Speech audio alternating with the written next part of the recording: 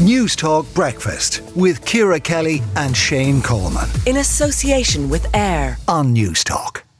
Now, let's talk about Gardaí and the ongoing issues that they are indeed facing and speak about that motion of no confidence. Tony Gallagher is a former Deputy Secretary of the AGSI. He's currently Risk, Security and Event Manager for Ashtree Risk Group.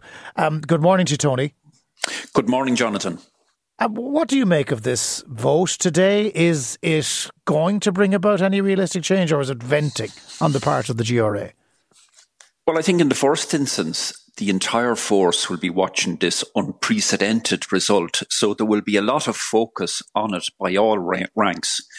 And I think it will be a test in the leadership style of the Commissioner to see what the response will be. Will there be a meaningful review? I think the business people and the public in the business sector that I would represent are hoping that it can be resolved, that there's a lifting of Garda morale.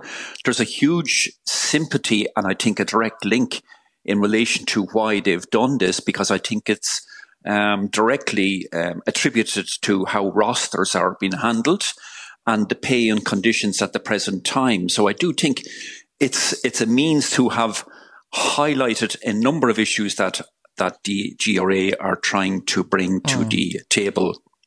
But if we're to break into that, Tony, rostering certainly is a matter for the Garda Commissioner. It's not a matter for government. Pay is not his deal. That is a government issue. If they have an issue over pay, why are they taking it out on Drew Harris? Yeah, well, I think, Jonathan, there is a little bit of control over it insofar as he's reverting to the 6 on, 4 off roster, but the proposed new roster would have involved substantial losses of income for particularly detective branch.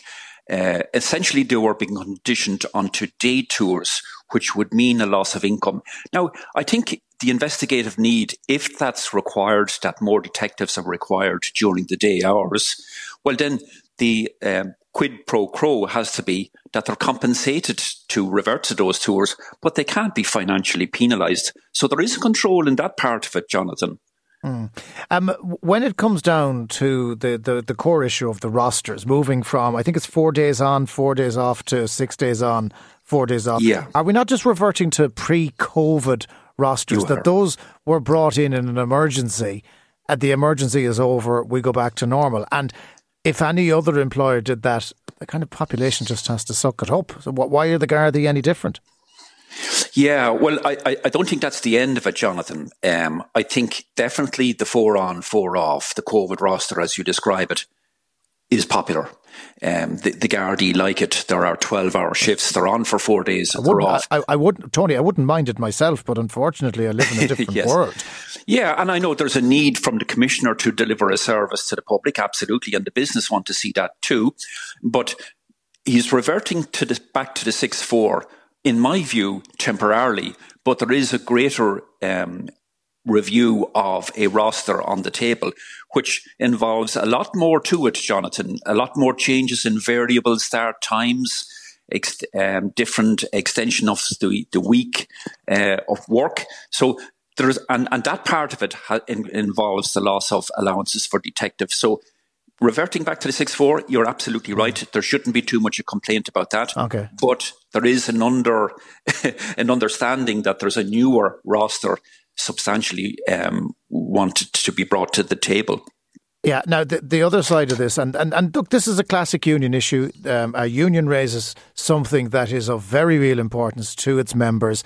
In this case, the GRA is struggling a little bit because they can't take a strike like normal staff would. But ultimately, if we were to get rid of all of this, the issue isn't as much about money as it is about numbers and the amount of Gardaí who feel that they are under tremendous pressure because their colleagues are not there to back them up. You know, when there are shortfalls on days and genuine fears amongst members of An Garda Síochána that if something happened to them, if they needed help, then the help isn't there. That's nothing to do with the dispute as the public will see it today. So are the GRA missing a trick by not focusing on that and instead focusing on this issue of rosters? Well, I'm sure they will, Jonathan, but there's been a lot of lateral movement as well, which has left the blue line, a very thin blue line, and the support that you talked about, that's so necessary for them to have that support, and you're losing experienced people. But also new recruitment and a new applicant will want to see a positive outcome to this. So I think the re-engagement has to take place fairly quickly. It will be a test of the resilience on how people react to it. And we do hope that it's reacted to with lessons learned, or having a view, just like any kind of election. Look at why did it come to this, and come back and then analyse it and re-engage and involve your people and bring a leadership style that brings your people.